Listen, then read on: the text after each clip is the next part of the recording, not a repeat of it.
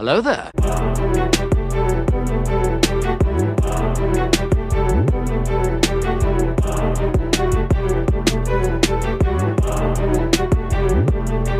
At last we will reveal ourselves to the Jedi. At last we will have revenge. Hello there. Welcome to a podcast about Star Wars Shatterpoint and the Star Wars universe. My name is Jesse Aiken, and I'm joined by my co-host, Aman Khusro. How are we doing today, Aman? We are doing well. We are excited. We're excited to party. Or the party's over. No. The party is just beginning, but That's right. Mace Windu isn't going to come and crash our party. You know, this party's over. That's what all the Geonosians said. Because they all fly away. They were having a grand old time watching their gladiatorial combat. Got stopped. Mace Windu is like that dude. You know when you're in high school and you're having a party with your friends? Uh-huh. You guys are all drinking. And then like Mace Windu is like the neighbor who complains and shows up and is like, if you don't keep the noise down, I'm calling the cops. That's Mace Windu. This is a deep cut, Aman. That might have been me doing that. You never know. Were you that guy? No, not at all. I was the DD. I never drank in high school or anything. I was the DD for everybody else. Oh, responsible. I like that. Yeah.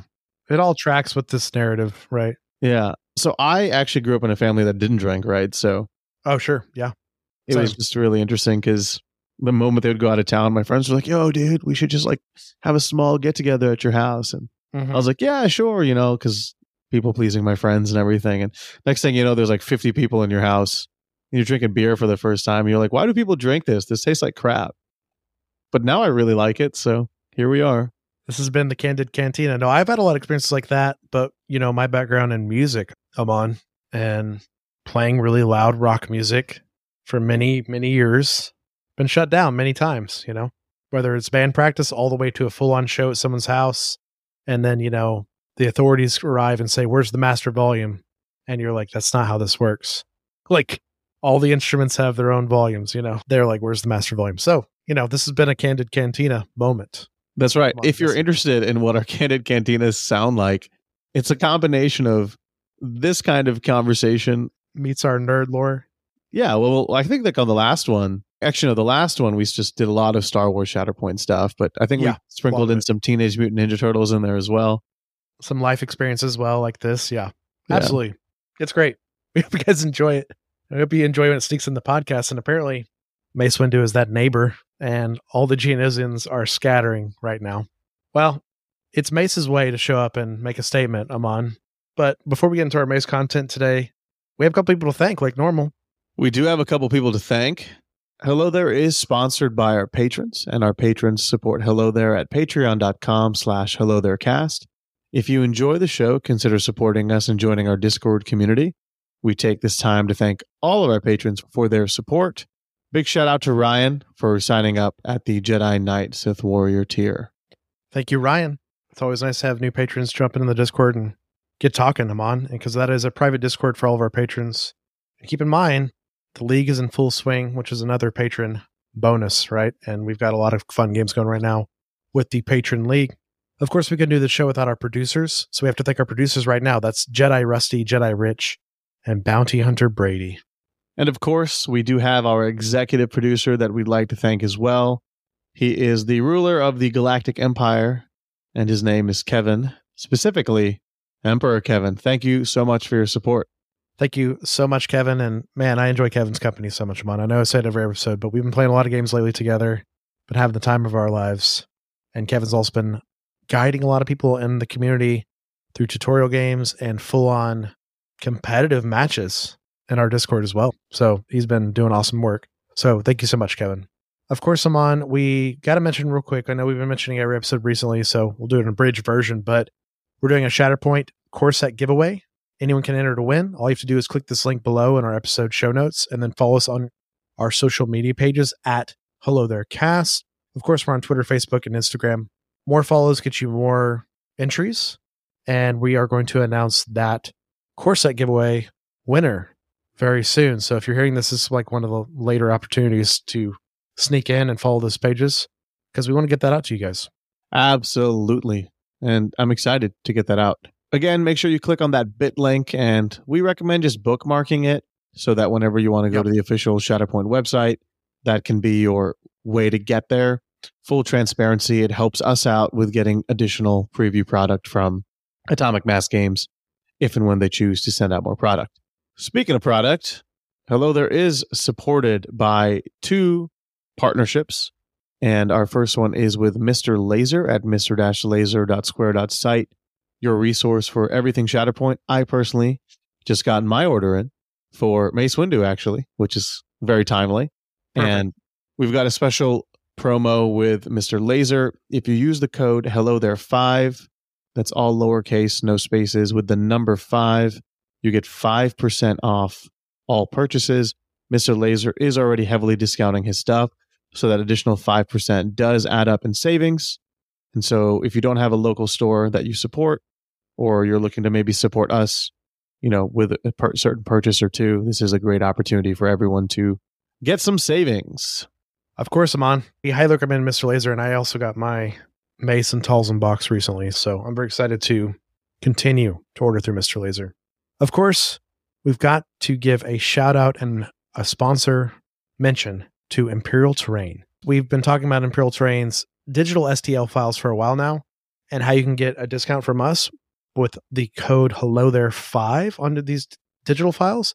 But also, Amon, now you and I have been seeing some of these files on the table, and we're going to get into greater detail of why we recommend these files. But in particular, the Fractured City, the Forest Moon, and the Villainy Village are all ready to be Shatterpoint table worthy right out the gate without any scaling.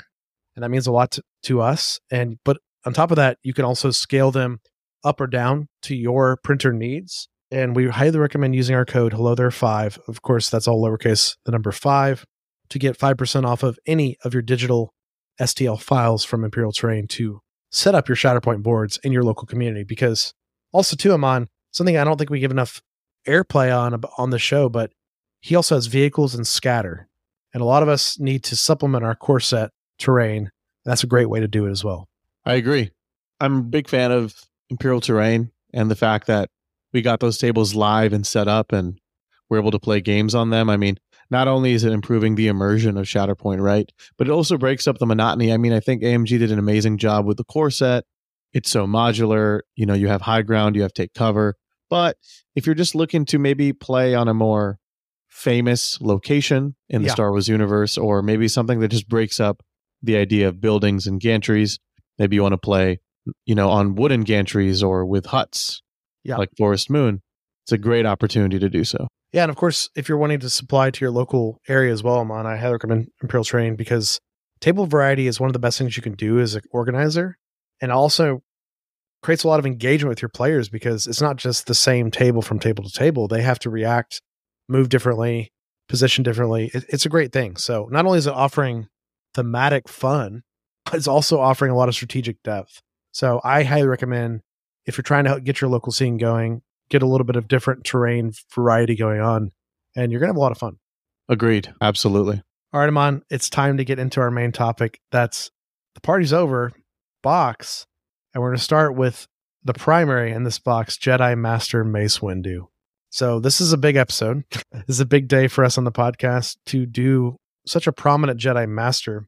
We're going to try to give it our best shot because Mace has got a lot of history. Once again, just like our recent episodes with Grievous and stuff, a lot of canon, a lot of legends. Some of it blends and blurs different ways.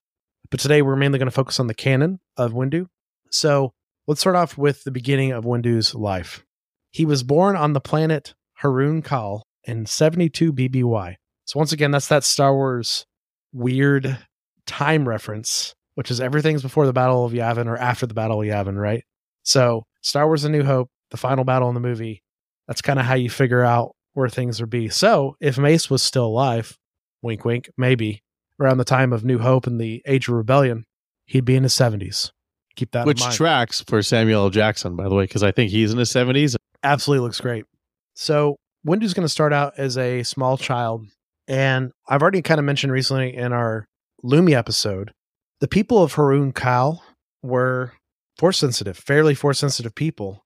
At a very young age, Mace lost his parents, and the Jedi Order found him on a planet and immediately grabbed him. Once again, we've jumped on the show a lot about the pros and cons, the negatives of Jedi just finding children in different places and, other factions doing the same thing. But this is what happened with Mace. He was grabbed at a very young age because he was an orphan and had a very high Force sensitivity. So from those early days as a youngling, his affinity for the Force set him on a path that would lead him all the way through, I guess, ranks of the Jedi Order, right? But he had a lot of challenges along his way. A notable challenge of Mace was he did not construct his lightsaber for a long time. So the way I would describe this is if you didn't get your driver's license until like your 20s, right? This is kind of Mace's journey. He was very brilliant. He was very powerful, but there's just one element he just could not get down, and that was his saber. This also was interesting for his character arc because it set up a lot of frustrations in his growth, and he had a lot of discussions with Jedi Master Yoda, who was his initial teacher. Also, Yoda taking you on right out the gate, that says some good stuff about you as a Jedi Padawan, right? Qui-Gon has a similar story as well. And I know Yoda takes a lot of Padawans at an early age, and then they'll go to another master, right? But Yoda directly mentored, trained Mace for a very long time. What's interesting is Mace is frustrated with the saber thing. He's been talking with the wise droid lightsaber instructor, Professor Hunyang, who's about to appear in the Ahsoka show, and he's not figuring out why he can't do this. And Hunyang imparts a lot of wisdom on him, telling him that it's not a weapon. It's more about your journey to get there and how you get the weapon built, right? This is a big part of a Jedi's journey, is how they build their saber, their crystal, all this stuff. But we'll return to that in a bit. Mace is very serious, even at a young age, which is kind of getting back to that he's canceling the party thing earlier. And he did not like Yoda's jokes. Mon and I were talking about this off mic, but, Yoda's playful style did not work with Mace that well at times. But eventually we see that they learn each other's quirks, their personality traits, and they work really well together because they're kind of two sides of a coin, right? And unfortunately, Yoda, and this is probably part of the sad part of Yoda's story, which we'll get to later, but I mean, as more as the Clone Wars goes on, Yoda loses a lot of his joy and his happiness, really, right? Yoda's in a rough spot during that whole time, the cloud of the dark side. So he's under the tutelage of Master Yoda. He's continuing to train. He's becoming a really good Jedi. He's also doing interesting things on the side. He's exploring the world of theater on Coruscant, which is awesome. And he also is still stuck in this loop of not building his saber. So keep that in mind.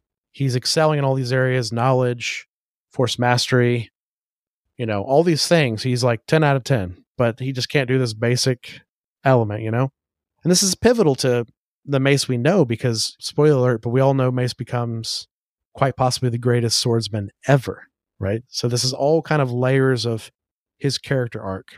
Pause. You think Mace Windu would have beat Anakin if they fought like all out? Dark side Anakin? Yeah.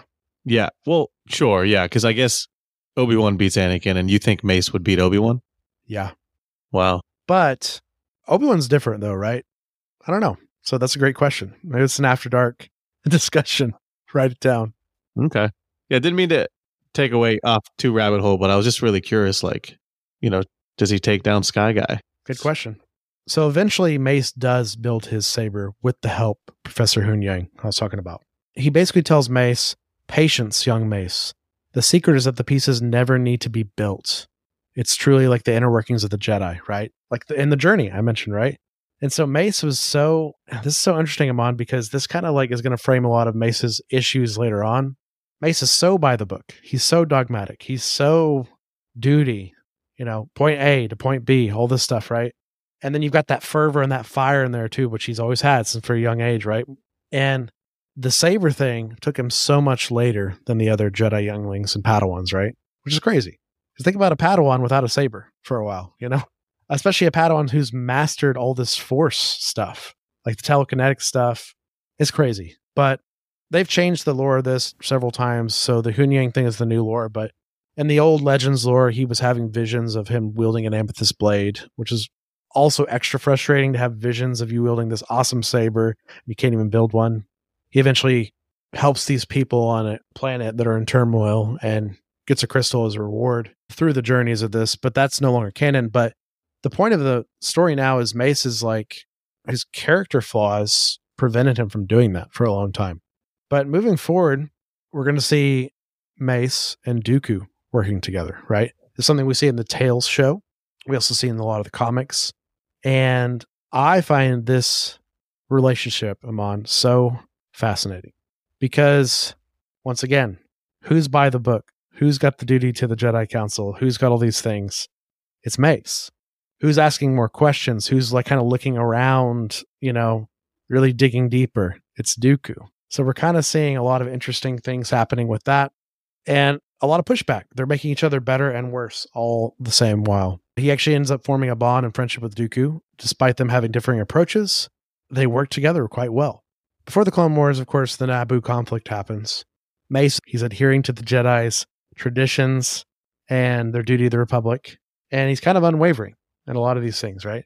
Somewhat to his downfall. I think we talk about this a lot in the show, the Jedi. But before we get into like the Clone Wars itself, he did mentor a lot of young Jedi. He mentored and trained Depa Billaba, guiding her from the clutches of pirates to become a full-fledged Jedi Knight and eventually a Jedi Master, which is incredible. And he also mentored her Padawan, Caleb, who we know later to be Kanan. But at the same time, Amon, similar to Jedi Grand Master Yoda, he mentored a lot of Jedi Knights and Padawans, right? And it's kind of the nature of when you get to the spot.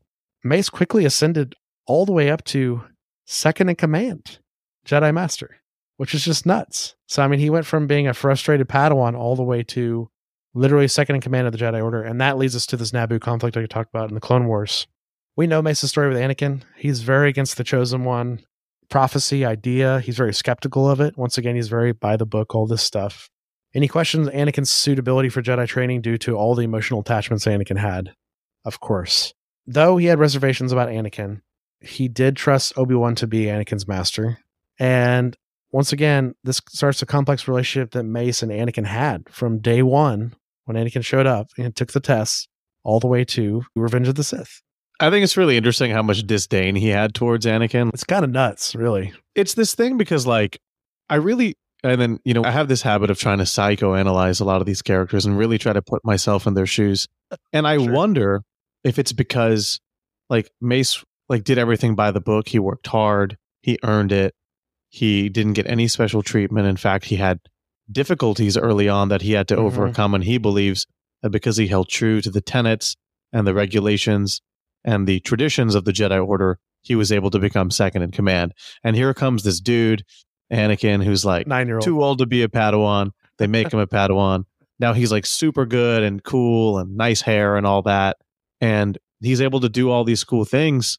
And so his whole trajectory is kind of like a rocket ship almost, where Mace Windu's is probably more traditional. And so maybe that's part of the reason why he dislikes Anakin. He's like, why does this guy get special treatment when every single other Jedi, especially the Jedi that I respect, had to earn it the traditional way, right? And so we have this great moment where he's like, you are on this council, but we do not grant you the rank of Jedi Master. He's very proud of saying that, yeah. Anakin's like, what? That was the straw that broke the camel's back, I think, for Anakin. Yeah, what you're saying, Amon, is very astute and very right on the nose with what's going on with Mace, but also I think there's another lower element of Mace on top of all that by the book. He's worked so hard, he's done all this stuff, is he's got a fire in him, and he sees Anakin in himself, right? And he sees himself in his younger years. Part of the way that him and Obi-Wan bonded early is we're talking Padawan Obi-Wan pre the Naboo conflict, right? So Obi-Wan in his like teens and stuff, they bonded so much because Obi-Wan not being as good at dueling as his other Padawans, but Obi-Wan had a tenacity and a stamina that Mace admired, right? So once again, that steadfast stamina, that kind of like committing to the path like you're talking about, that Mace is really good at doing. He saw that in Obi-Wan and was like, wow, there's something going on here, right? And, let Qui-Gon take Obi-Wan as a Padawan learner. Though Obi-Wan was probably lower part of the crop, to be honest.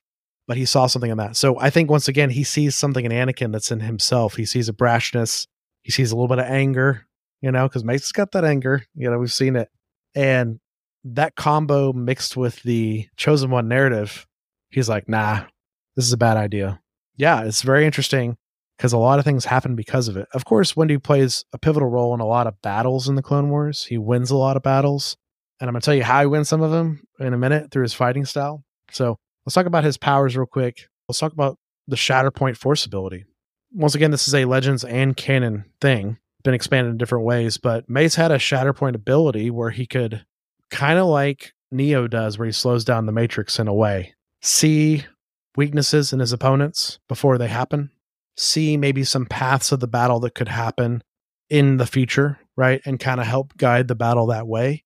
And so it's like this really hyper powered foresight ability, right? Which is very cool because his Shatterpoint force ability, which was completely his own, goes hand in hand with his fighting style, which is completely his own. So Mace, once again, was very unusual. Like I said, got a saber later in his career, but we haven't talked about after he got his saber, he quickly became one of the best, if not the best duelists in all history of the Jedi Order. And a big part of that is, he was trained by a couple different masters. They taught him Form 7 Juyo, which we know Maul uses, and Form 7 of 7 forms in the Force User Fighting Style handbooks. And Mace made his own version of Form 7 called Vapad. It's his own tweak of Form 7, which Form 7 already is not often used by Jedi at all. It's uncommon. And the few Jedi that used it were just kind of known for it, and that's it. And then Mace was like, no, I'm taking this lesser used Jedi form and turn it into Vapad. So, Lamont, let's talk real quick organically about Vapad. So you and I have talked about it on the show, I feel like already, probably some more on the bonus feed, but so interesting to use a more Sith style fighting style to begin with, Form 7, and then add your own layer on top of it, which is Mace is channeling the dark side a little bit to create a feedback loop of power between himself and his opponent. He's channeling the dark side, but never going to the dark side, which is absolutely fascinating. And the more powerful the dark side user he's facing with this Form 7, that's a buffed up version of Form 7 with his own dark side attunement to it, the more powerful he can counterstrike back to them, essentially. And this is, in fact, how he beats Sidious. It's really interesting to me because, like, the original Form 7 is known as Juyo. And so it's like labeled as this form called like the ferocity form. And this whole idea where it's like this most vicious form of lightsaber dueling or combat. And it's said to like involve so much significant focus, internal focus specifically from the user. And so the idea is that you're using your own internal emotions to gain dominance in combat. It's so interesting. He creates a variation of Juyo called, as you mentioned, Vapad. And I think maybe this is kind of why he came up with it is, he had such an issue with getting his lightsaber that he maybe felt like there was like a shortcoming that he had in that particular field of the Jedi lifestyle.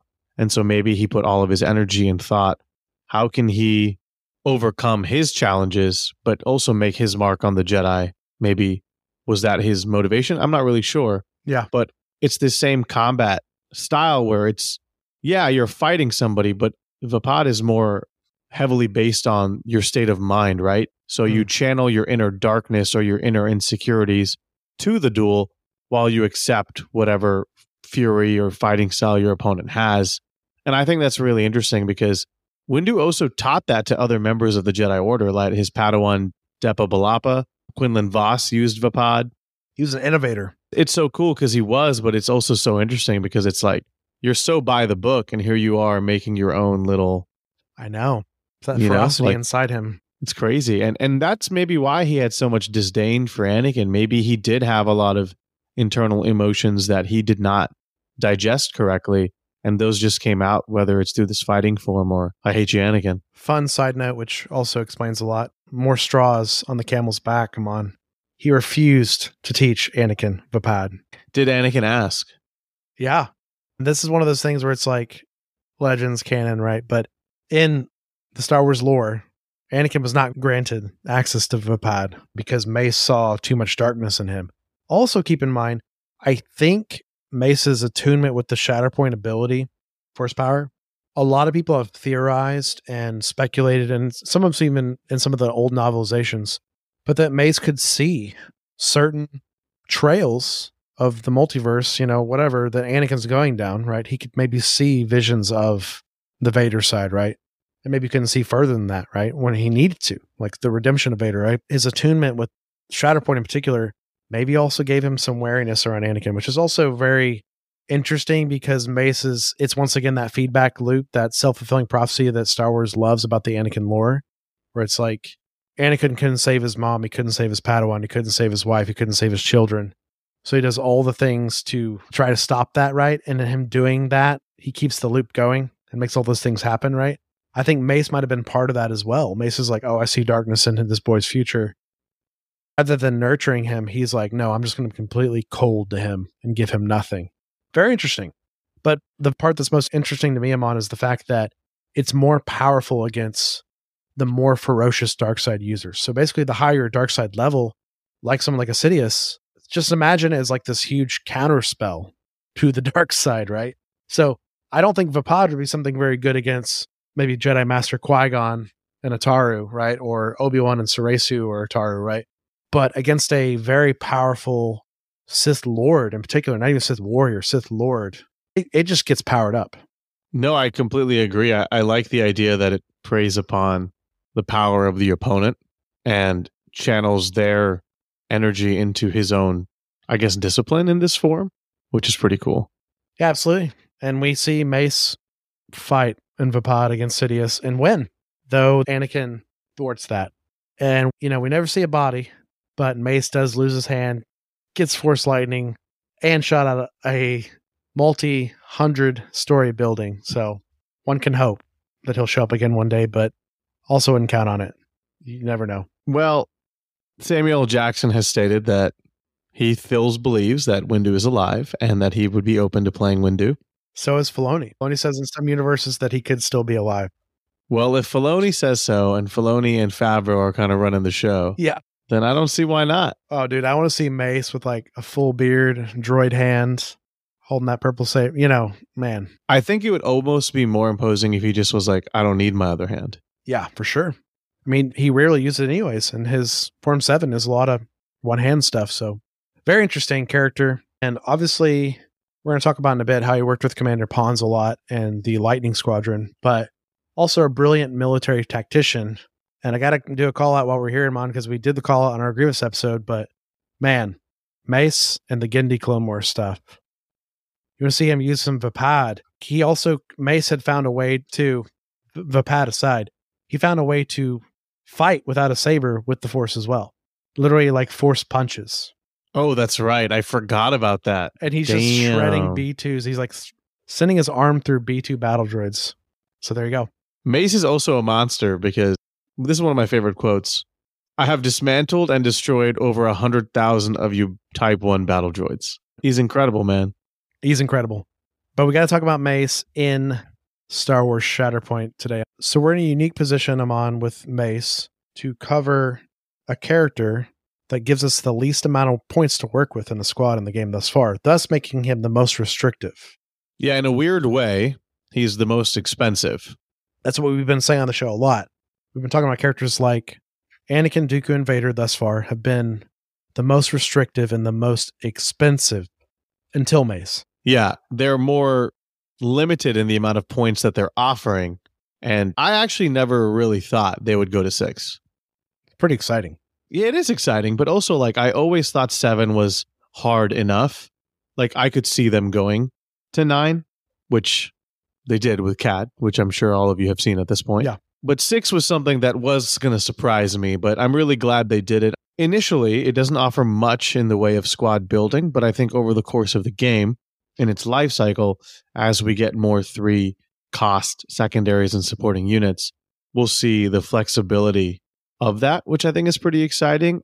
I don't think it'll ever be as robust as perhaps the 7-pointers and the 8-pointers, specifically the 8-pointers, but I still think it's cool, and it does put some respect on Windu's name, right? Like he is this monster of a fighter. You just said he's arguably the most skilled swordsman of his time. Mm-hmm. He's very good with the Force. He's using Force punches and some non-canon stuff. Like, yeah. Literally, he has an ability called Shatterpoint in the game, Star Wars Shatterpoint. Like, he's the man.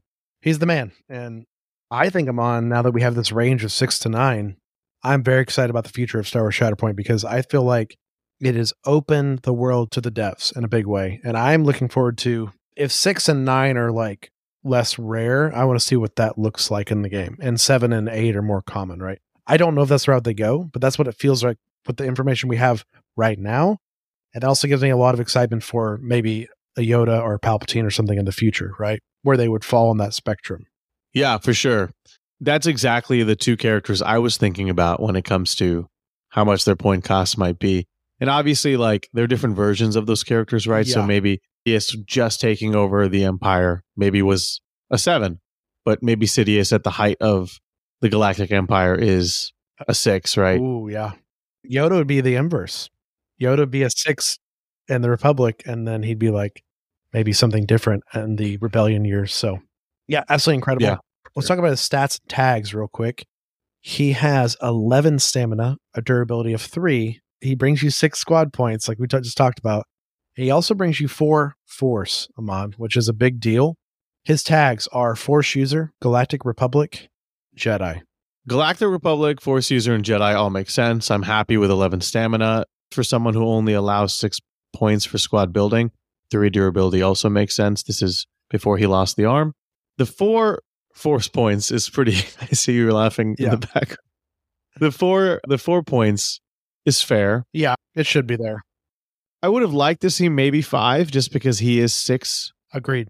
But at the same time, I can see why that could be a little excessive. Game balance, right? Game balance in particular. All right, let's get into his abilities. Let's start with the first ability. It's a tactic, rush to action. At the start of Mace's activation, choose another Allied Galactic Republic unit. Each character in this unit and the chosen character may dash. So at the start of his card, we pull it, he's dashing, and an Allied Galactic Republic's dashing.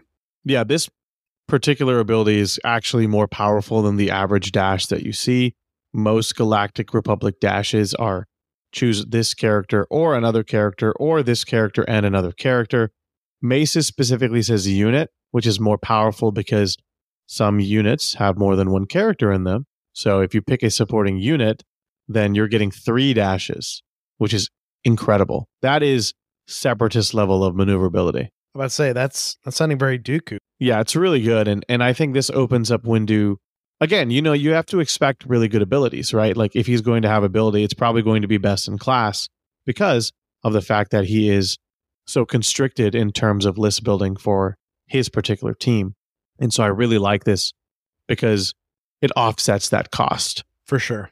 His next ability is a reactive ability called Tempered Aggression. When a character in this unit makes an attack, after all attack dice and defense dice have been rolled, Mace may spend any number of Force to use this ability, reroll 1 failure result in the attack roll for each Force spent. Pretty cool. It's a bunch of rerolls. Yeah, you mentioned Dooku earlier. This is almost an inverse of what Dooku can do, right? For sure. Dooku can change the opponent's attack dice, whereas after perfect information, Windu can change his offensive attack dice to be able to hit harder. So really interesting to see like when Dooku and Mace fight each other on the table. Yeah. But outside of that niche scenario, this is pretty cool because as you're going to see, Mace actually doesn't use too much Force. This is actually the only way he can really spend it outside of the general Force spending opportunities you have in a game. So I like it. I mean, again, 6 strike points is not a lot to work with. So he needs to be bringing a lot to be able to justify that number. And so this is probably one of the best rerolls in the game we've seen. Yeah, absolutely. And it's not flashy, but it shouldn't be because you're just basically trying to get your money's worth out of him, right? You have perfect information. So now you can say, oh, if I get 1 or 2 more successes, I go down the tree and get to do this and this. Okay, I'm happy to pay Force and try to do that, right? You know, the dice are, you could just roll back in as more fails, but at the same time, you have information at that moment, how much your opponent's blocked, and you can kind of see how you want to proceed, which is a big deal. Also, he's got some cool stuff on his trees, which might be triggered by this. So we can talk about that shortly. Yeah, it's really interesting because if you're looking at this ability as a whole, Galactic Republic are a very Force-hungry play style.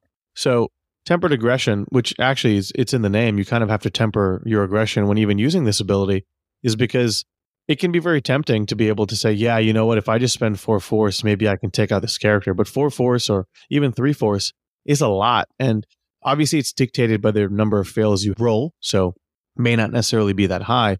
But again, be smart when using this ability because keep in mind that you have the Galactic Republic agenda to fulfill. And that's a lot of, as we've coined on this podcast, hero point. That's right. It is a big element of this team, like you're saying, Amon, and you know, the Republic does struggle with Force in a big way. So you got to know what you're doing with this. But I also think this gets further improved with focus and things like that. Like, because you just have a bigger pool to begin with, more knowledge, more information to know what am I doing next with my rerolls? Am I doing them? How many am I doing? And where can I get through my tree if I get more successful results? And we're going to talk about maybe why you want to spend some of this force with the innate ability Shatterpoint. When this unit is chosen to activate with a Shatterpoint card, if its active stance is Form 7 Vapad, it immediately makes a focus action, and characters in this unit have Impact 2 until the end of the turn. But if you Shatterpoint with Mace and his active stance is Jedi Master, refresh 2 force, and one character in this unit may recover 3 times. So fun fact with this ability, Shatterpoint originally did not have the name Shatterpoint.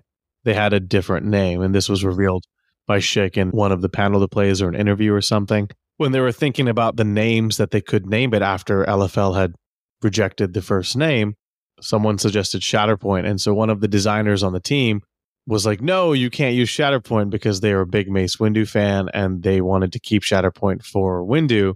And so they told Schick, they were like, hey, if you're going to name it Shatterpoint, that's fine, but don't take away the ability from Windu.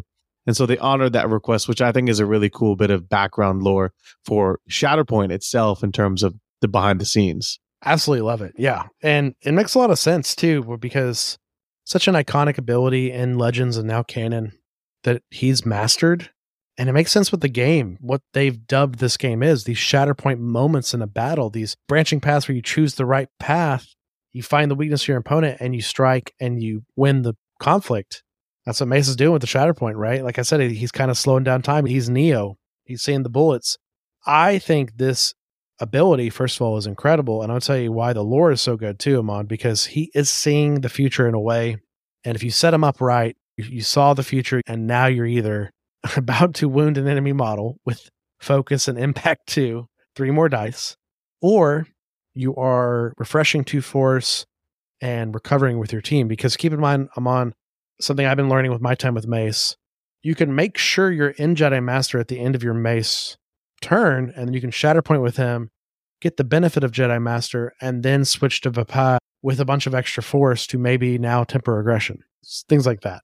There's sides of the coin on both sides, right? You don't necessarily have to be in full Vapad mode to do Vapad things, because you can just swap it on a Shatterpoint turn now, right? There's a lot of nuance to this.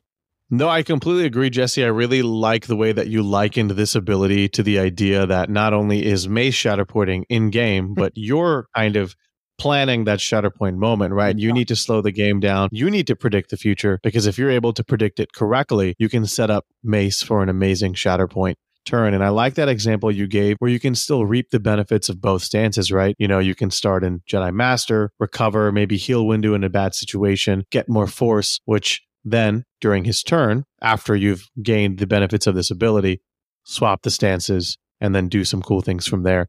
I really like it. I mean, he's got 7 dice that he's swinging on his Form 7 Vapad side, so going up to 10 is pretty solid. Yeah. And a form that hits that hard is a big deal. Yeah. And I really like this ability. I mean, I think it's canonically awesome in the lore, but from a table perspective, like when you're taking a character that's so constrictive in your list building, like a Jedi Master Windu, like a General Anakin, or even like a Vader, right? You want that character to pull their weight on the battlefield. Yes. And what this ability does is it's incentivizing you as the player and saying, from a designer perspective, it's saying, hey, we understand that, you know, it might be tricky to build lists with Windu, but if you take him, it's worth it. And here's why. And we're going to incentivize that. And I really, really like that, because this gives him so many different opportunities. You want him to be your like killing stroke, take someone out, he can do that. Or if you want him to sustain and refresh force, be that battery, if you will, he can do that too. And the parallels between him and Dooku are so fascinating to me, because they do so many similar things on their cards, almost in a weird mirror of each other. And I don't know if this is intentional or not, but if you look at their friendship in Tales of Jedi, which is a little bit of spoiler territory here, like it is almost like frenemy type, where it's like, you're my boy, we've trained together, you know, I vibe with you, but at the same time, we're both competing for the same position, which is to get on the council, right? Like we both want to be next in line. And so I like that duality that the designers whether intentionally or unintentionally, have created. And it's really cool. Super cool. Yeah, I love it. I love it. I also think, too, Amon, something notable about the Shatterpoint, it's so crazy because I feel like Mace, he requires you to know the future the best you can. He also takes a lot of your resources in the game in the sense of you want a Shatterpoint with him more often than other characters, right? And so already he's kind of stealing the limelight in a cool way, but also it's asking a lot of questions of you as the player, right? Rather than a normal list where you might just say, okay, who's the best person to Shatterpoint with right now? A lot of the time it's like Mace wants the Shatterpoint card, so he's always in consideration for it. So you've got to ask yourself the question, is now the Mace time? Or did I draw the Shatterpoint too early, or vice versa, right? There's a lot of layers to playing him correctly.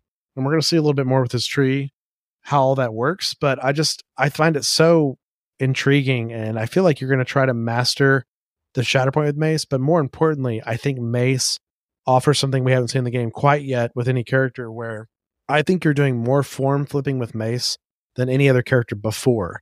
Not saying you don't flip forms with characters a lot, because we certainly do it a lot, but I feel like with Mace, you're maybe doing what I did. You're flipping forms multiple times, course of one struggle, right? Through his card, through the Shatterpoint card, and through this kind of ping-ponging I was talking about, where it's like, you can still flip him back to the other form when you're doing the Shatterpoint, right? After you started in the other form and you got the benefit of the initial form, right? So his card is simple in the way of force spending, because it's all about managing what form and what time and how often am I flipping back and forth between the two, all in conjunction with Shatterpoint. I agree. Now let's finish off Mace's unit card with his identity, which is, quite frankly, an incredible one. It's called, and we'd have it no other way, this party's over. While a character in this unit is engaged, so if Mace is engaged, allied Galactic Republic characters within range 5 have steadfast and protection. This is excellent. It's insane. This really helps the clones, who I think at this point in the game are pretty unanimous. They are the weakest supports. There's a huge buff to them. Let's just start there. Let's not even get into the other Jedi yet and stuff, but the clones, much better. Yeah, well, I think we shouldn't bury the lead, Jesse. Like, yes, the clones are great, but so the first time I read this, I was like, wow, this is really strong. And then I thought, well, if you pair this with Obi-Wan, this is insane, right? And so awesome. While we are focusing on Windu, I think it's fairly self-explanatory, right? Like, steadfast, you ignore the first shove and a damage dealing step, and then protection is, you reduce the damage by 1 whenever you're being dealt damage. So with that out of the way, we can obviously tell how important and powerful that is. But then you add that in conjunction with a character like Obi-Wan, and now everyone's getting additional dice on defense. They're never losing their hunker. They are being able to utilize, additional defense in melee too. And then you start stacking steadfast protection. Oh, by the way, you can spend a hunker token to get a free dash. Mace Windu can do that. And it's incredible because it doesn't say other allied Galactic Republics either, right? So he's within 5 of himself. If he's engaged, steadfast and protection, party may be over for you, but it's only just beginning for Mr. Windu. Yeah, Mace is in the party. You just don't know it yet. I think you're playing Mace because of this Shatterpoint ability and because of his identity, right? And these things appeal to you. Let's go, because these are two facets of what make the character what he is. Absolutely, Amon. But we got to jump into his tree. All right, so let's start with Jedi Master. So this is his less aggressive stance, but nonetheless one that you're probably going to want to start the game in. 6 on defense for both melee and ranged. He has 0 ranged attack dice, 6 dice on his attack dice for melee. His lightsaber expertise is pretty solid. 1 to 2 is a crit, 3 to 4 2 crits, 5 plus 3 crits. My man only deals crits. My man deals in crits. And what's cool, Amon, we'll just get spoiler alert pretense out of the way. In Vapad, he has the same expertise on his lightsaber.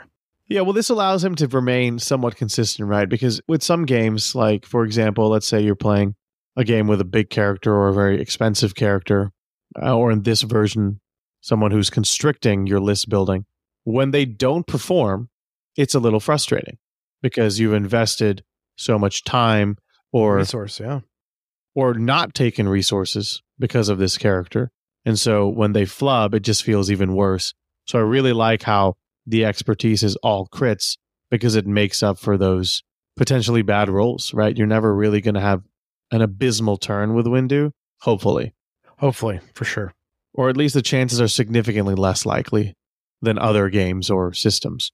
Yeah. Now, if we go to aggressive defense, which is his defensive expertise. That's what this side's about.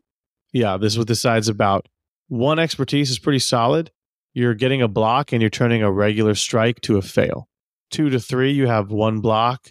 You're turning a crit and a strike to a fail. So 2 different rolls being turned to fail.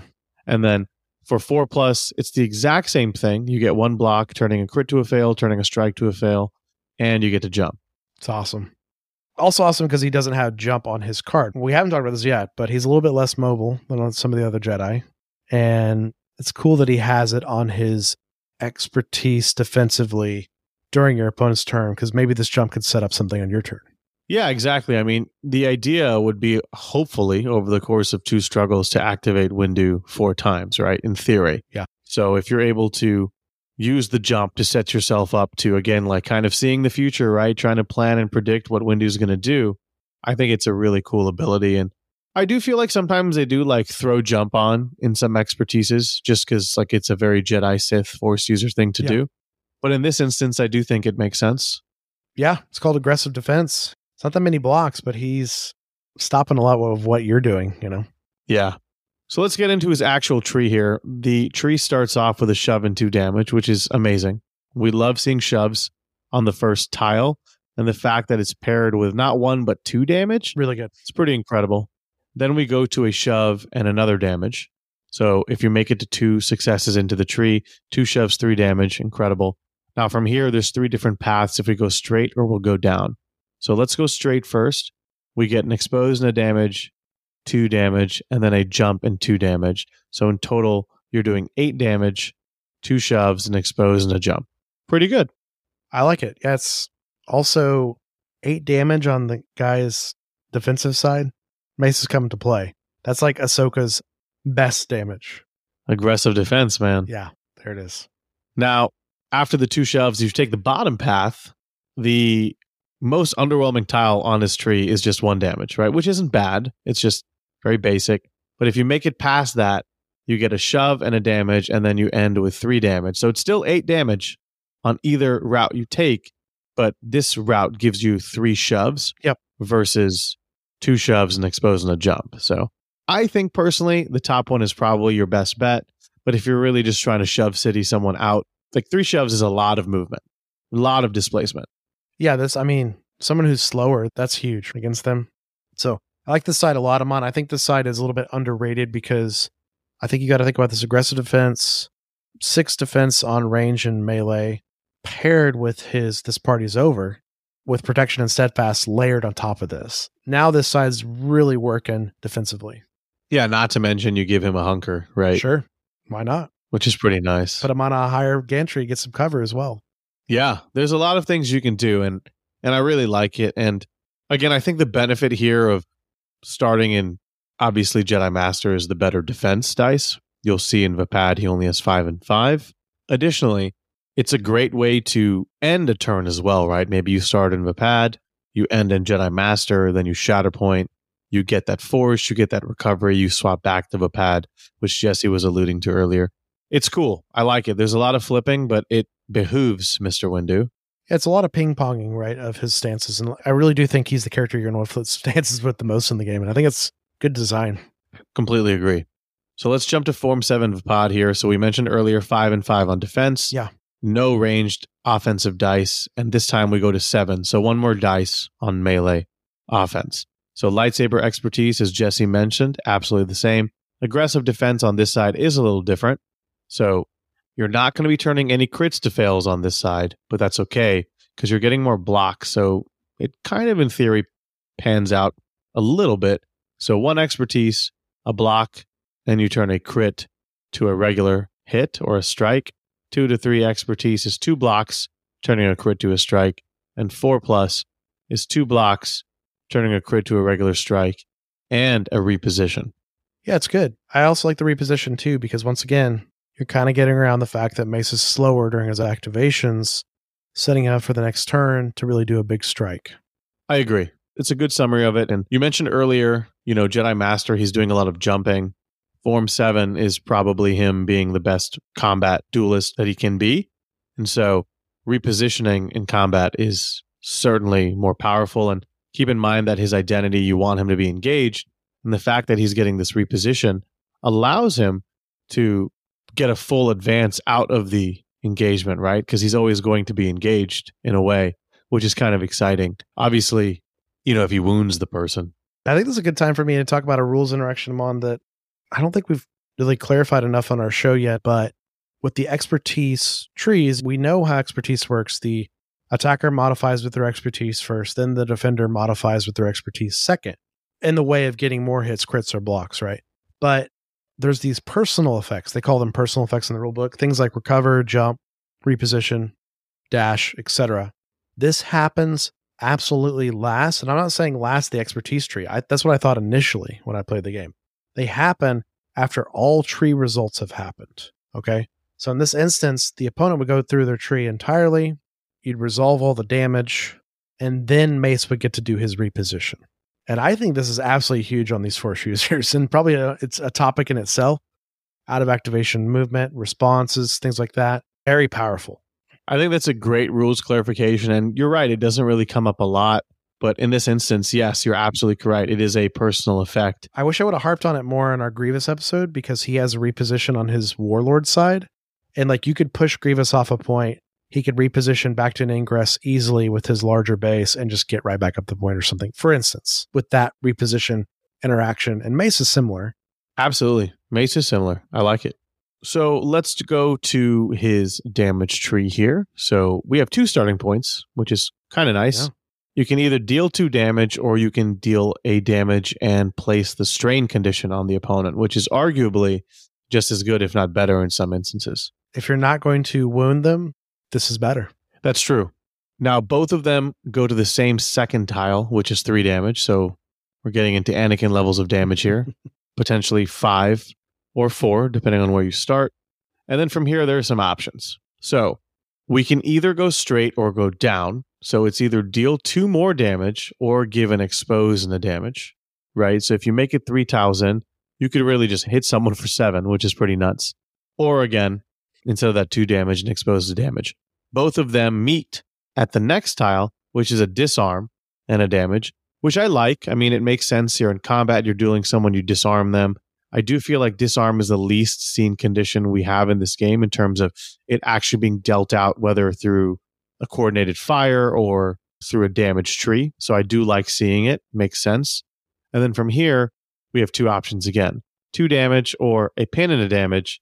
And then they both end in a reposition and a damage. So the way that you can really look at this is you can go through this whole tree and you can deal every single condition in the game and deal a ton of damage and then get a reposition, or you can just blow somebody up and then walk away. Absolutely. You can blow anyone up but Vader at this point in the game, right? Because it's 11 damage if you go the top path. Yep. And hypothetically, if Vader is already disarmed, that is enough. That is enough, which is pretty cool. Because then it would be 12. It's pretty scary, right? In a way, obviously this is like magical, perfect roll land, make your opponent roll bad on defense, but that could happen with expose. You just one-shot a good chunk of models in the game, right? If not all models, if you have perfect dice, right? Yeah. I'm not a math hammer guy, but let's say you start him and you get the 3 dice with the impact 2. Let's say you roll 10 dice. You're likely to get 3 to 4 successes through. And 3 is all you need because it's 7 damage. That's going to get a lot of characters. In theory, right, you're hoping that you've kind of peppered them down with other characters or whatever. Like, is Mace going to one-shot every time he swings? No. But is he going to do enough damage to where he could put himself in a position to do that? Absolutely. And given his expertise is all crits, those are unblockable, right? Obviously, you're fighting other Jedi users, or Force users, rather, then they can turn those crits into hits or failures. But this is why expose is important. We're going to talk about that in a second later, because he's got some great allies to help him hit harder. Yeah, and he's got exposed too, right? So you can even go slightly down, like Amon mentioned during this tree, set up an expose for your next turn when you Shatterpoint, right? To remove that model, right? So there's a lot of options. And Yeah, man, this bottom tree, like this bottom path is looking very enticing when you know you can't wound them, right? Because now, as Amon said, it's almost worse. They're completely debilitated. They have strain, exposed, disarm, pinned, maybe. And they're also got pretty hurt with a good chunk of damage, 7 damage. So now it's like, they're like, do I go with the character? Do I wait, right? Does Mace come back around with the Shatter Point and remove him? There's a lot of cool things going on. Absolutely. And I really like the idea of just completely annihilating an opponent's activation. I can't kill you, but I'm just going to give you 3 to 4 conditions. Like, dude, like, what are you supposed to do? It's crazy, too, because I don't know what you do. And then on top of that, Mace has clones with him, presumably if you're playing your All Republic list. And they've got coordinated fires that might just ping little bits of damage on top of this. Because if you have every condition, right? You're just primed for some 212th or something to shoot you, right? It's very interesting. This side's scary. And I'm sure we'll talk more about at the end, Amon, on our character box summary as a whole and how to play this list as a whole. But you've been alluding to these characters that come in this box that are going to give you the 6 total, which is a lower number, right? Mace was our first 6. Now we're getting our first 3, which is Commander Pons. Let's talk about Commander Pons and lore real quick. So CT411, nicknamed Pons, was a clone trooper who held a military rank of clone commander in the Clone Wars. Of course, he fought for the Great Army of the Republic. On Geonosis, Pons arranged for 5 special commando units to follow Windu's orders during the first battle of the war. In fact, fun lore for you, all of us have seen the movies, and that's the more accessible element of Star Wars. Pons is in episode 2. He is the highest ranking commander on that battlefield at the Battle of Geonosis in episode 2. He actually has the yellow markings on the battle, right?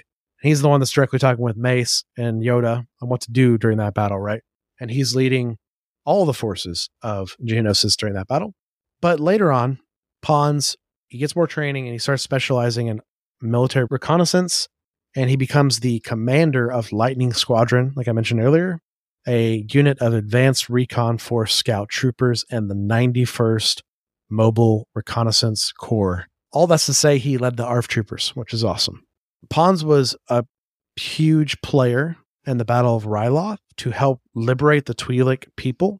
He fought alongside Windu and Lightning Squadron in this battle, and in fact, this is a battle that's not going well. The CIS was also bombing civilians during this battle with their Hyena Vulture droids, and Pons, Windu, and others found a way to sneak in, join forces with Syndulla, that's Hera's father, with their Twi'lek resistance, and eventually win the battle through the clones and the people of Ryloth working together and retaking the world. But this is becoming a tenet of Pons we see throughout the Clone Wars. Even though he's in the show limited time, he has compassion for people. He has compassion for the Republic itself. He has compassion for worlds that are caught in this war. And it's one of his greatest qualities, duty and compassion. Additionally, Pons was a big part of the Battle of Malastare. It's a crazy kaiju mini episode of Star Wars Clone Wars where him and Windu fight the Zillo Beast, which is this giant creature, kaiju-like creature that comes up from the planet's depths. Sadly, spoilers once again from Clone Wars and stuff, but sadly, Pons is in a battle later in his Star Destroyer Endurance, and this is when little Boba, bounty hunter Boba, disables the ship, and through the help of some other bounty hunters, captures Pons and the other commanding officers, because Pons, being the same guy he is, he tells everyone to evacuate the cruiser, and him and a few other officers just run the ship. They're trying to bring it down, Captain never bends the ship sort of thing. And Boba, Aura Singh, Bosk, and some other bounty hunters capture Pons, and they use him as a hostage for the Republic, basically, to get things they want. I'm not going to go to the whole bounty hunter arc here. I'm sure it'll come up in the future. And they want to get information out of Pons. They want him to grovel. They want him to beg for, the Jedi Council and the Clone Army to come save him. And he doesn't. So they assassinate him. Yeah, it's a crazy episode, actually, because all the bounty hunters, they have respect for Jango. And so they're saying, Boba, this is what you need to do. This is how you play the game. That's intense, yeah. And then they tell Boba, finish him, kill him. And Boba can't do it. No. Looks like dad. So, also I'm a kid. Layers. Oh, I didn't even think about that. Holy crap. Looks exactly like his dad and what he's going to grow up and look like. God, I didn't even think about that. It's good. Oh no. Wow, Jesse, you just made it so much more It makes more sense now. Jeez. So yeah, looks like my dad, can't do it. And Orla's like, boom. That's how you do it. Yeah, ruthless. So Pons died a hero. He did not give up any information or anything like that. He also, like I said, saved the people of Ryloth. And the Twi'leks, we know are a huge element of the Star Wars universe. And in fact, without Pons, we wouldn't have the Twi'lek resistance, which eventually leads to the Twi'leks being a huge part of the Rebel Alliance. And of course, Cham Syndulla having a daughter named Hera Syndulla. There's a lot of layers here. It's good stuff. But Pons was a hero. He died a hero. And I did mention he specialized in recon. Him and his guys were the forward troops. They would arrive, get a lay of the land, plan the battle, and report back to the clone commanders and Jedi all the information they had, right? They are the true scouts. And he's really good at it. And it's pretty as simple as that. It's hard because there's so many clones. And so I love how they do try to give at least some of the commanders an identity. And they do a good job in the Clone Wars show of giving certain troopers identity as well, like Heavy and things like that. But Pons is cool. I mean, it's really interesting because he was like one of the OG clones who, well into phase 2 lasted quite some time. But unfortunately, he was at the wrong place, wrong time. But he focused on his duty and he took care of the men under his command. As you mentioned, he was compassionate. And unfortunately, 4 bounty hunters coming through. It's a tall task for anybody, really. That's true, especially someone as notorious as Aura Singh at that time, right? So, yeah, it is what it is. It's wild. We need to talk about Commander Pons, though, in Star Wars Shatterpoint. Yeah, he's 3 points. He's got stamina of 7, durability of 2, Clone Commando, Clone Trooper, Galactic Republic tags. There's that Clone Commando tag again. It's cool. That original core of Clone Commandos, like Rex, Cody, Pons now. What are they doing, Amon? I'm curious. I'm curious too, but it's interesting because a little bit of a peek into the future here, but he has phase 2 clone armor as his defensive expertise, but he's wearing phase 1 helmet. Yeah, that was a weird thing they did. Yeah. So not really sure if that was a typo or maybe he's just wearing his old helmet, but the armor is upgraded. Stuff, yeah, for sure. Creature of habit per se.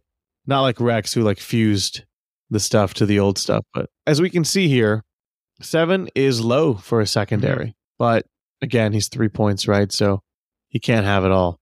Tactics ability called Charge. At the start of this unit's activation, choose another allied Galactic Republic character the chosen unit may dash. Again, this just highlights how strong Windu's is, right? Windu can dash up to 3 people when he activates. Pons is only dashing 1. Yeah, and also kind of puts Pons in direct correlation with Rex.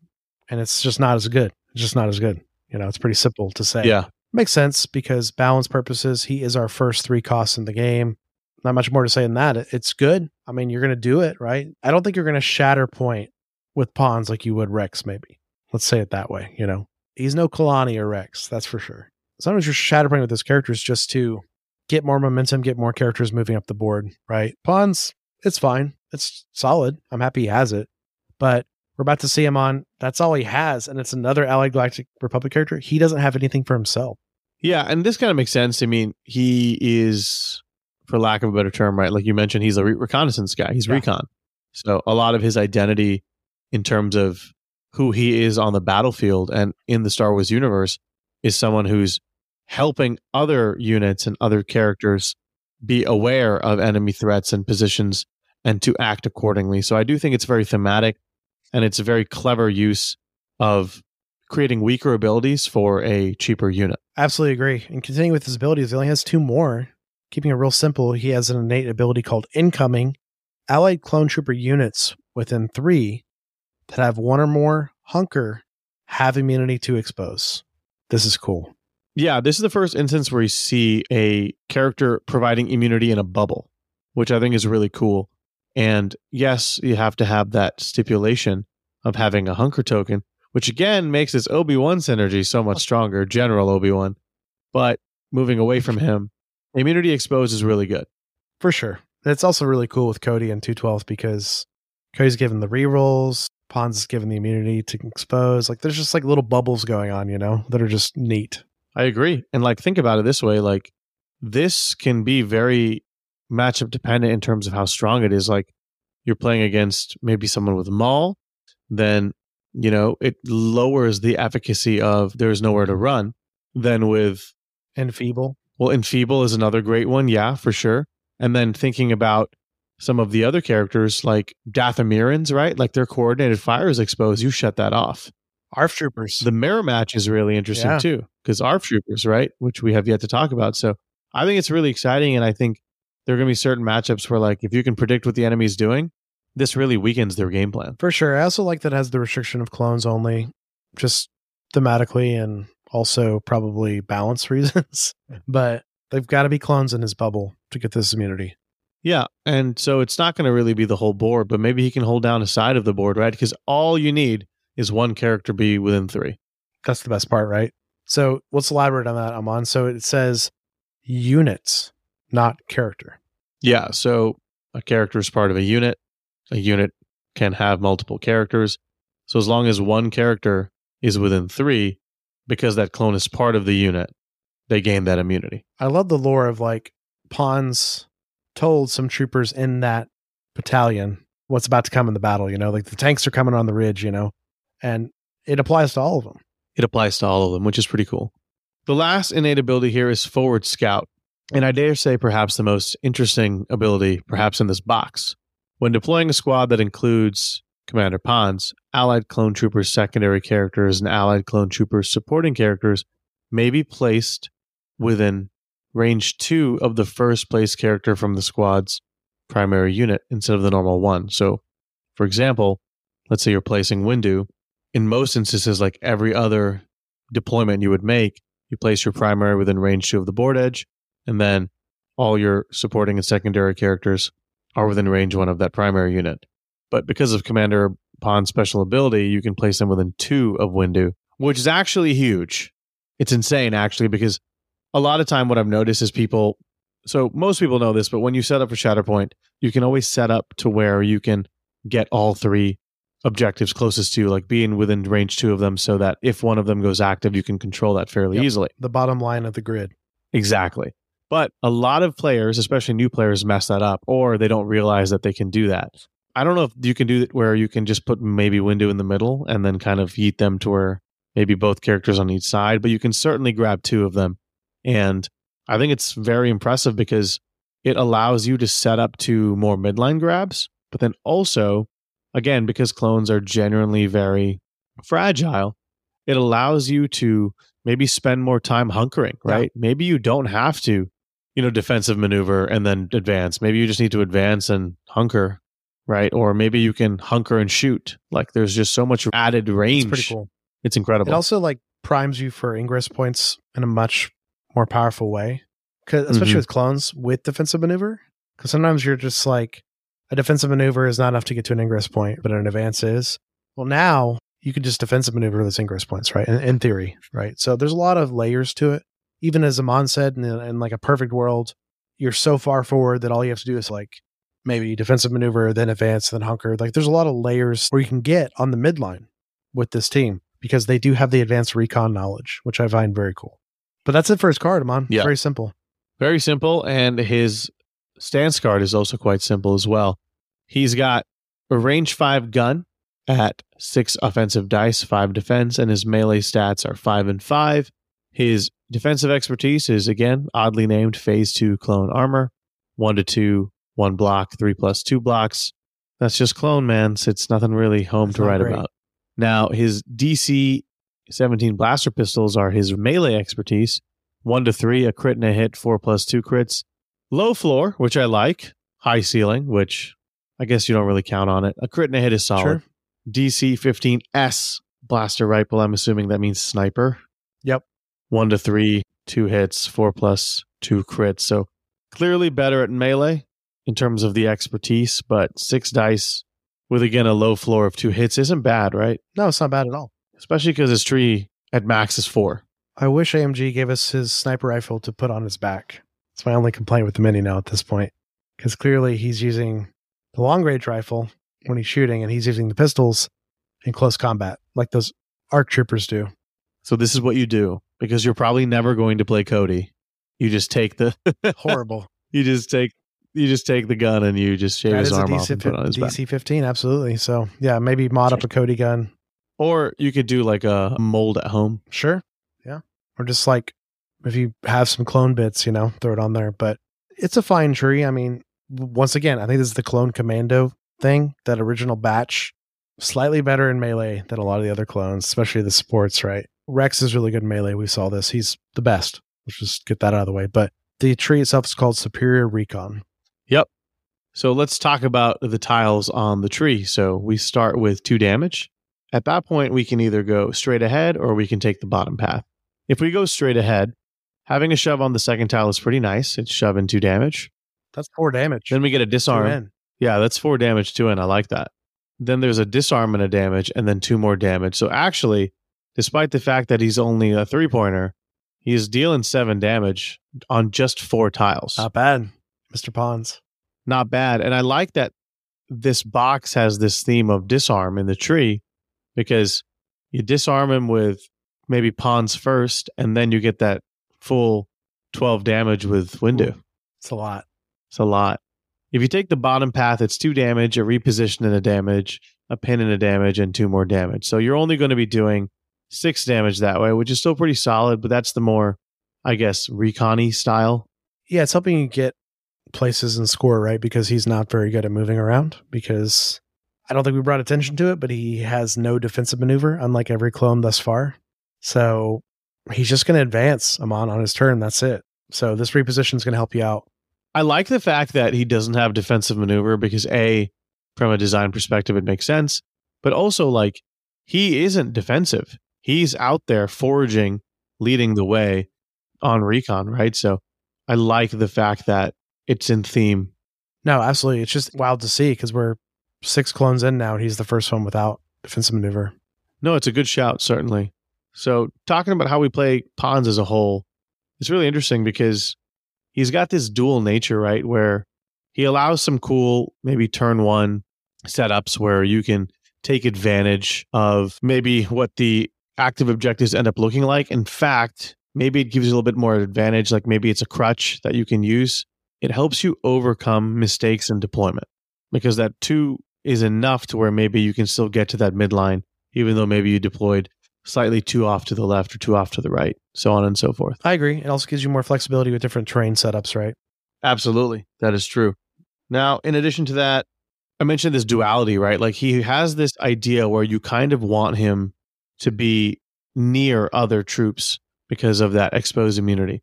But it's only range 3. So to me, I look at it as it's a nice to have. Like if you try to plan for it, great.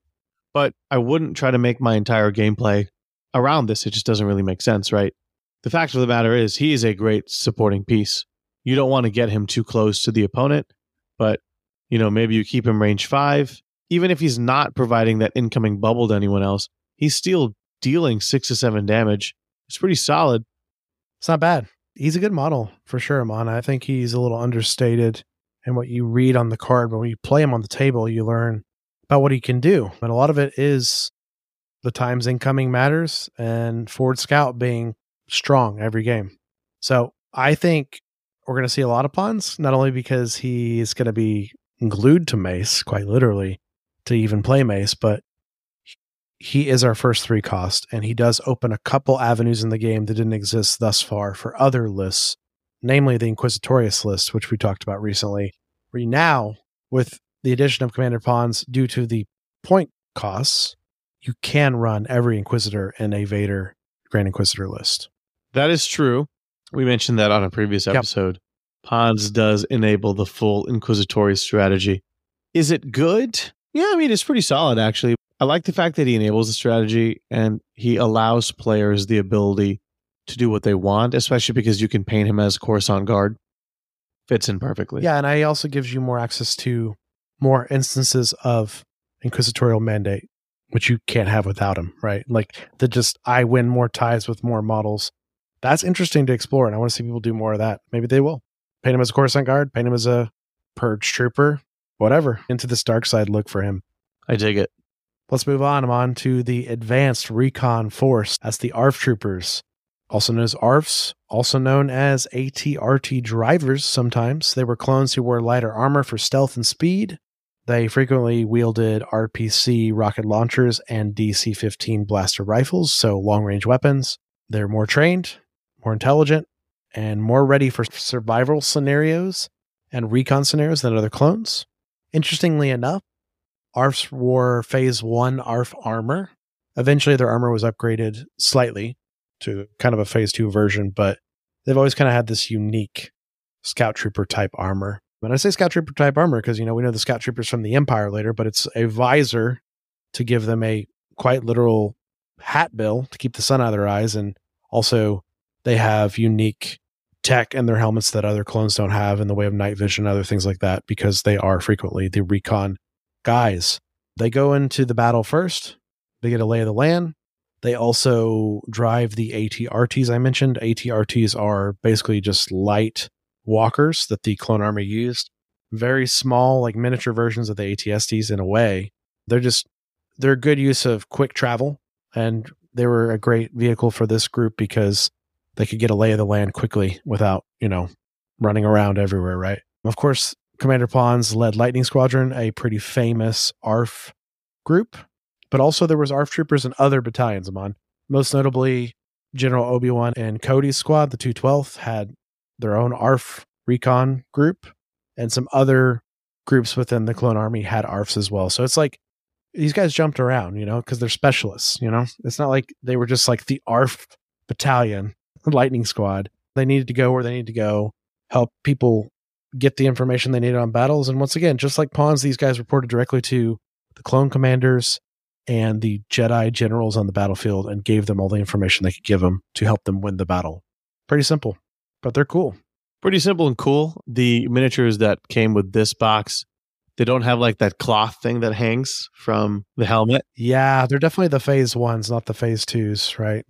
Yeah, the Phase 2s, they look great. I really wanted to kind of go for a Kashyyyk theme for my ARF troopers, but that part of the war is later in the Clone Wars. But that being said, who's not to say that maybe there were still some Phase 1 wearing clones? Oh, for out sure. there. Yeah, and like I said, you could paint some of these as one of the other squads, right? The markings if you want to, right? I might do that with 212 markings on these ARFs, time will tell. I have high hopes, Amon, that we will get the 41st, the Kashyyyk contingent under Luminara and Yoda. I want that. Dude, that would be so sick. Clone Commander Gree actually, in his Phase 3 armor, has some ARF elements in his Phase 2 armor. Clone Commander Gree of course, it's more the recon stuff, like the visor, where he's got the night vision, all the stuff like that, right? But there's elements of his gear as well that's inspired from some of this. So we know as the wars goes on, all the clones get more personal with their gear. Rex is a great example of this, but yeah, the ARFs are cool. They do their job on the battlefield and they do it well. So let's jump into them in Star Wars Shatterpoint. They are another 3-cost unit. They have a stamina of 7 and a durability of 2. They have a couple tags: ARF, Clone Trooper, Galactic Republic, Trooper. Tags make sense. Cost makes sense. I think they might be actually undercosted because, spoiler alert, but I think they're probably either the best supporting clone unit in the game or tied for the best or in close competition. But the 7 and 2 is fair. Clones don't necessarily have a lot of Clone stamina. life, 7 health. That's right. So going through their abilities, they have defensive maneuver. We all know what that does. In case this is your first listen to hello there. Cost of Force, it's an active ability. Each character can dash. If any characters do dash, they gain a hunker. You have to dash to get the hunker. That is correct. It sounds simple, but it's true. We kind of harped on it in greater detail in our Clone Commando episode with the scale interactions. That is correct. Now, like all the other clones out there, well, most of them anyways, they have coordinated fire as a reactive ability. So when an other Galactic Republic unit makes an attack, before dice are rolled, if this unit, so at least one character, is within 5 of the attacking character, the target of the attack gains expose. This is awesome because this is the first time that we've seen the expose condition dropped on a coordinated fire. We've seen strain, we've seen pinned. I really like this. I love expose. Jesse loves expose. We've talked about it ad nauseum on this podcast, the efficacy and power of it. Combine this with Pons making an attack, dealing 6 to 7 damage at range. Very powerful. Combine this with Windu, with Anakin, with Vader, with General Obi-Wan, with Ahsoka. It ramps pretty well. And, a lot of the big targets that you're going to want to put expose on, have great defensive expertise. Jedi love their defensive expertise. You take that away from them, they crumple. Irony in the mirror. Mace hates expose. Yes. Absolutely, right? So expose is incredible because also keep in mind, we haven't rang this home enough for you. This is before dice are rolled, like Amon mentioned. So this expose is happening, this attack right now, and things are going through no matter what. So it's a great way to get those early exposes in and get damage in early in the game. It will cost a force when these guys get wounded, or 2 force later if they get wounded even more. But man, early game, this is so strong. But continuing with our clone theme, Amon, we're going to see some more reoccurring abilities. They have an innate ability called Brothers in Arms. While this unit has 1 or more hunker, characters in this unit have steadfast. So it's a normal clone thing. Not getting shoved, not getting pushed by the first shove is incredible. And it's very, very good because clones love hunker. And in fact, they kind of need it to survive. Agreed. Surprised they have it, to be honest. I mean, I know it's like a clone thing, but I figured they were, well, I guess it makes sense, right? Like they're out and about, highly trained, out in the wilderness. They're highly trained. They know got what the they're longer doing. T-visor vision. They know what to do. They know. Well, speaking of being out in cover, their last and final ability is an innate ability called Lay Low. When a character in this unit rolls defensive dice during a ranged attack, if this character has 1 or more hunker, add an expertise to the roll. You know what? This is probably an ability I'm thinking they probably didn't need it. It's too good. It's just a little bit of guaranteed defense every time, which is great. Their defensive expertise, it's still bad. It's still the clone defensive expertise, but Amon, this is like an additional dice that's not present with your dice, and I love that. It's cool. And I think it helps their survivability quite a bit. Okay, well said. Let's get into this form, Recon Force.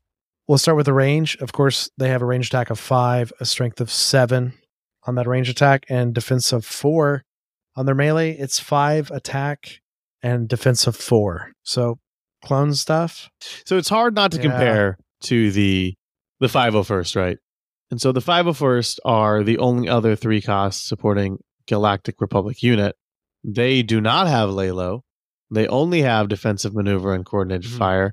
And their defense is 5-4. So they do have a little bit of better range defense. But, I mean, it's just clone defense, right? We've talked about this. 4-4. It's nothing to write home about. No. And this is our worst clone defense yet. But then we have the Lay Low, which kind of breaks it up. It tweaks it. So it's tough to assess. It is, but let's talk about that. So the expertise, phase 2 clone armor, 1-2, 1 block, 3+ 2 block. Standard clone stuff. But again, as long as you have hunker, right, and don't lose it, or are playing with Obi-Wan Kenobi, you are always getting 1 block, guaranteed. That's pretty good. Also, I just remembered the 212 have 3 on melee. So these guys actually have better melee than the 212. It's insane. Going to their melee expertise of bash, 1 expertise is strike, 2+ 2 strikes. I mean, they're not designed for melee. Once That's again, fine. Better than some of the other clones. Wild. Their ranged expertise is the DC-15 Assault Blaster Rifle, 1-2 strike, 3 crit strike, 4+ 2 crits. High ceiling, but not bad. No, it's not bad. It's kind of like 212 stuff, but without the auto damage. It's cool. It is cool. But it's still like, well, it's fine, right? I mean, it's like a meme at this point. They're clones. Yeah. All right. Stances here. The maximum you can go is 4. There is an option for you to go 3. Similar to their 212th brethren. They're doing a lot of pin stuff. So pin and damage off the jump. Then we go to a shove and a damage.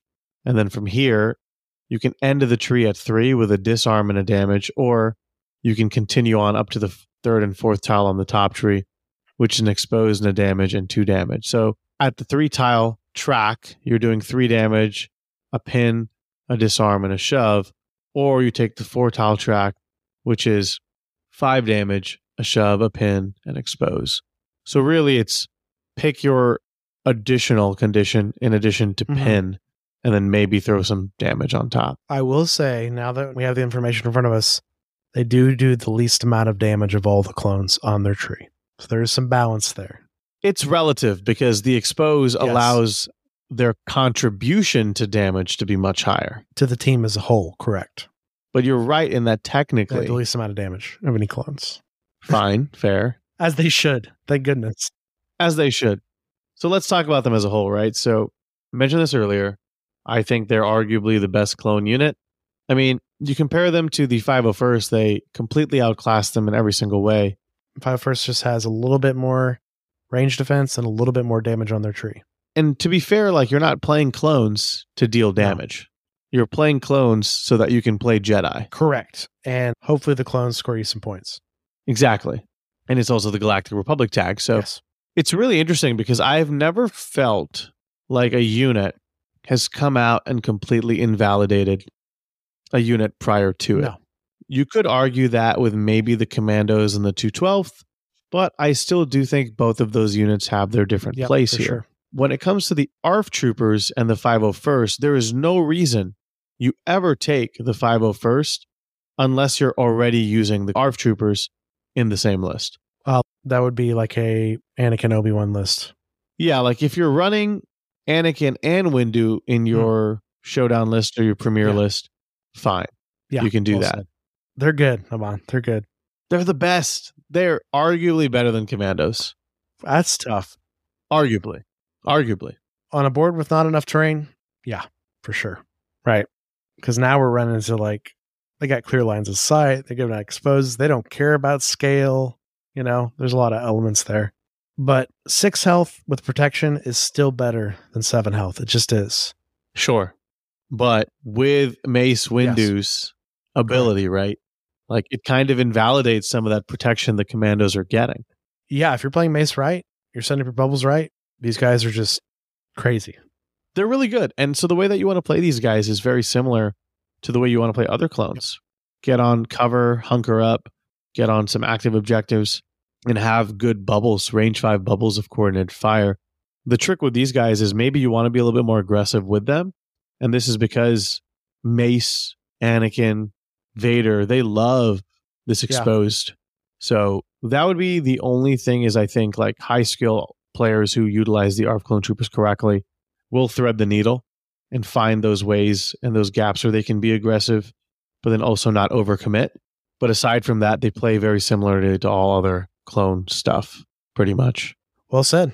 Well, Aman, we got to close out this episode like we always do. How are we going to play this box as a whole? And I think we've kind of really covered it throughout the episode because all the pieces work so well together. They really do. So in the earlier episodes when we would do this, we would kind of find a common theme. The common theme here is that they can all disarm, which I think is really cool. It's not common. And additionally, they all provide some sort of bubble, right? So if you're within range 5 of a Windu who's in combat, you get protection and steadfast. If you're within range 3 of pawns, immune to expose. If you're within range 5 of the ARF troopers, you're exposing somebody. Pretty cool. So what I really like about this box is it's really forcing the player to be really aware of their surroundings, of their unit surroundings, of their placement. So high quality placement will yield higher results. And that's for any force, but more so in this particular box. For sure. And I think also this box as a whole, you talked about positioning, the power of positioning and the power of these bubbles. On top of that, this box is all about enabling Windu to do what he does and do it well and do it consistently. And if you can do that, well, that's what you want to do with this box. It's pretty simple. You're cooking with gas because all the pieces are lining up. Mace is shatter pointing at the correct times. He's always engaged with the enemy, giving you that bubble, and then pawns and the ARFs are giving you all the support that they provide. That's enough within the self-contained group of Mace's team. And now you add another Galactic Republic team in addition to that, working in tandem, right? And you're getting other benefits, presumably from that primary, that secondary, and those supports. Absolutely. And I like what you said earlier about how both of these secondary and supporting units are designed to assist Mace. It's true. I mean, I think AMD does a good job of packaging the units in boxes and emphasizing their synergies. But what I particularly like about this box is, again, the disarms, right? It helps Windu, if he really needs to, get to that 12 damage. But also, it's making him hit harder. You get to put your deployment at range 2 for your other units, right? So this allows you to set your clones up to better set them up to help Windu. It's so nice. And then it allows you to not have to worry too much about the clone troopers and the pawns and instead focus on maximizing your character of Windu, who is going to be your Shatterpoint target, who's going to do all these cool things. I really like it. Some tips would be, don't overcommit the clones. Don't overcommit Windu. It can be very tempting to yeet Windu up the board. He should win most one-on-ones, but, I think honestly, you want to play smart. And again, I keep going back to positioning because overcommitting with any unit in this particular box will spell disaster. For sure. I think adding on to that point, I think you said it so well with Mace's positioning. I think at first glance, you see this box and you're like, oh my gosh, Mace hits like a truck. He can remove any character in the game pretty much, especially Struggle 2 onward, where everyone's kind of teed up and hurt or wounded or X amount of damage on them. And your mind starts racing. You start thinking of Anakin, Vader, Maul, these type of characters that are really good at doing that. The difference between Mace and those characters in particular is a lot of those characters, even Anakin, like they do want to go off by themselves, remove something when that side score that point, right?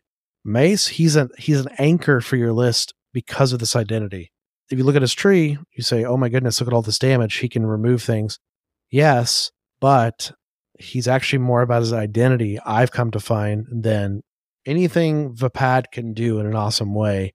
This identity is so synergistic with the Republic as a whole that is more important than doing the Vader thing where I'm like, I'm going to move, I'm going to charge, I'm going to remove something. Like, yeah, Mace can do that, but you're probably playing him too wrong. And like you said, if you send him heavy into your enemy lines, the rest of your team's going to suffer.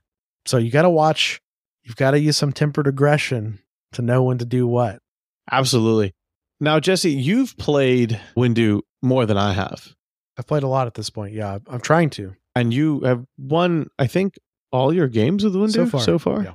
Okay. So what are maybe some lessons that you've learned? I mean, I feel like we've kind of probably covered some of them, but if there's maybe one or two things you can impart to the listener on how to effectively pilot Windu, or what are some things you can watch out for, or maybe even educating the listeners on how to take down Windu. Like, what are some of your thoughts? A lot of good questions. So I think the first part of that, he's the anchor, like he's the centerpiece of your list. He's making everyone stronger, safer, more consistent, right? That's your first tenet of his play. So what does that lead to? Playing him on the middle of the board a lot, like literally the middle of the map where a lot of the action happens.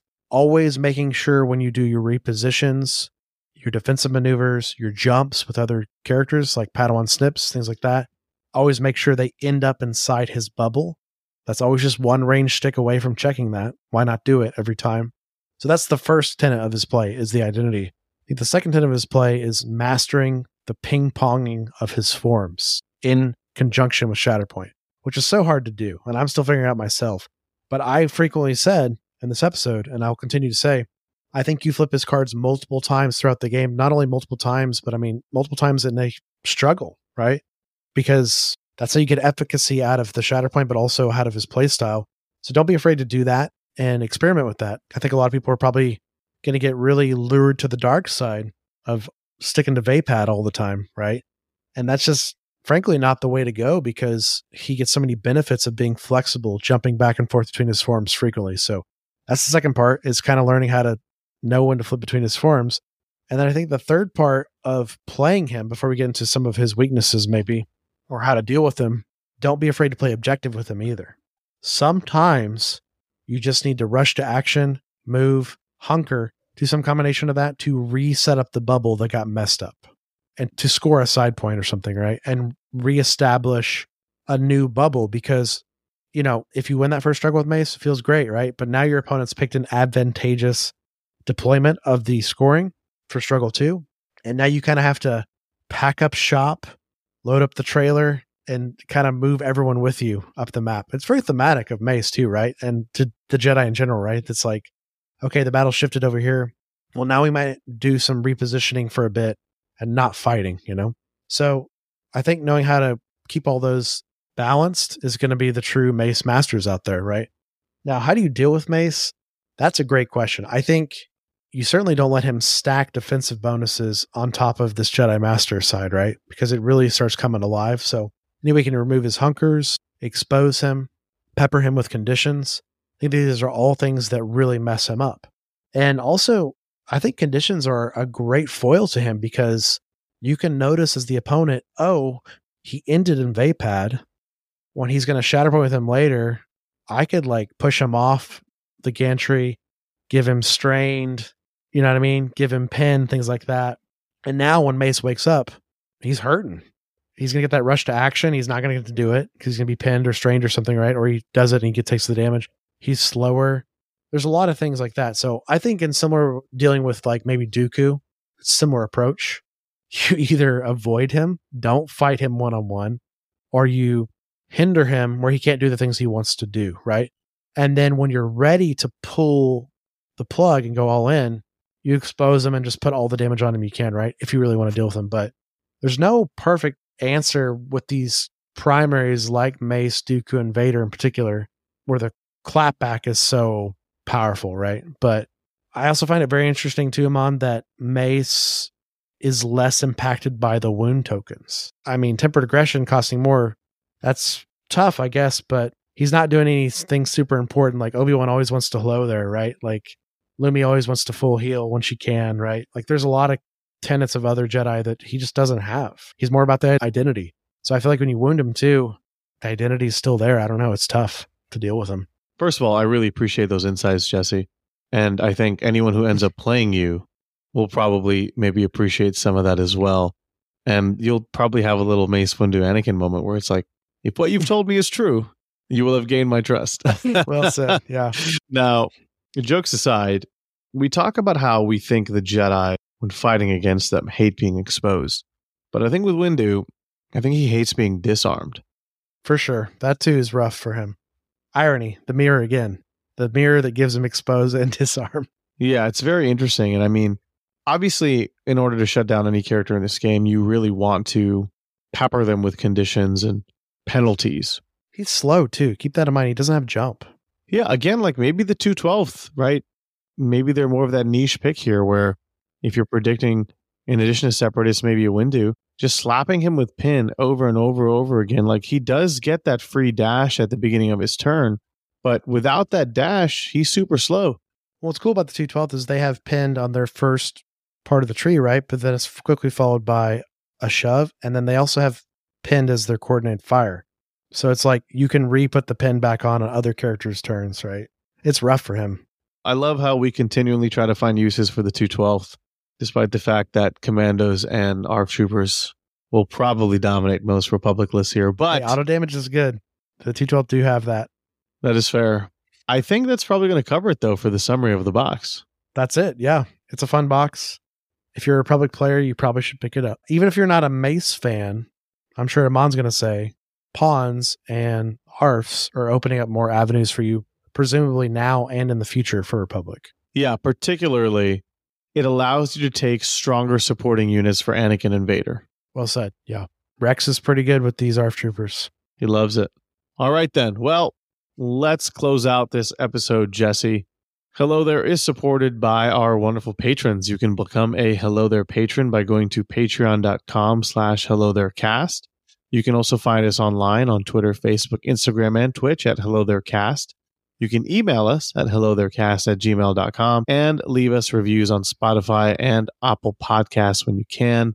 As I'm sure Jesse will say, it really helps us out and helps us get into the ears of other Star Wars enthusiasts and table wargaming enthusiasts, specifically those who are perhaps interested in Shatterpoint. Yeah, I think we have a lot of new communities arriving to this game and trying to make it our job to steward them in the most positive and welcoming way. And a big way to do that is like spread the word of like our communities where people can get plugged in, figure out how to learn how to play the game better, things like that.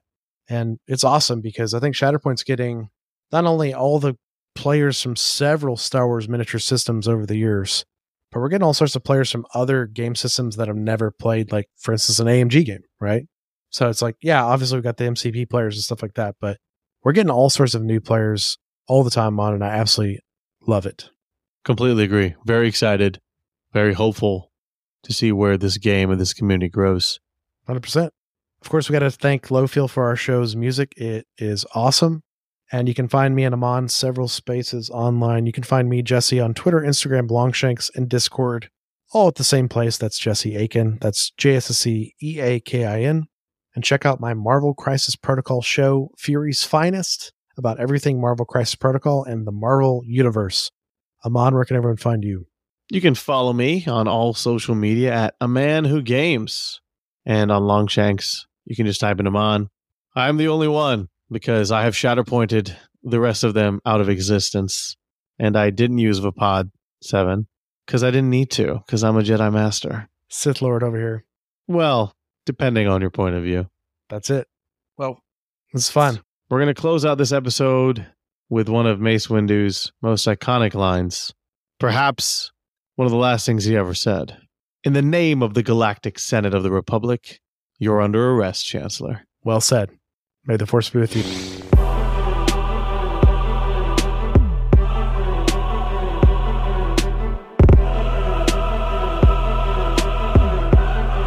So uncivilized.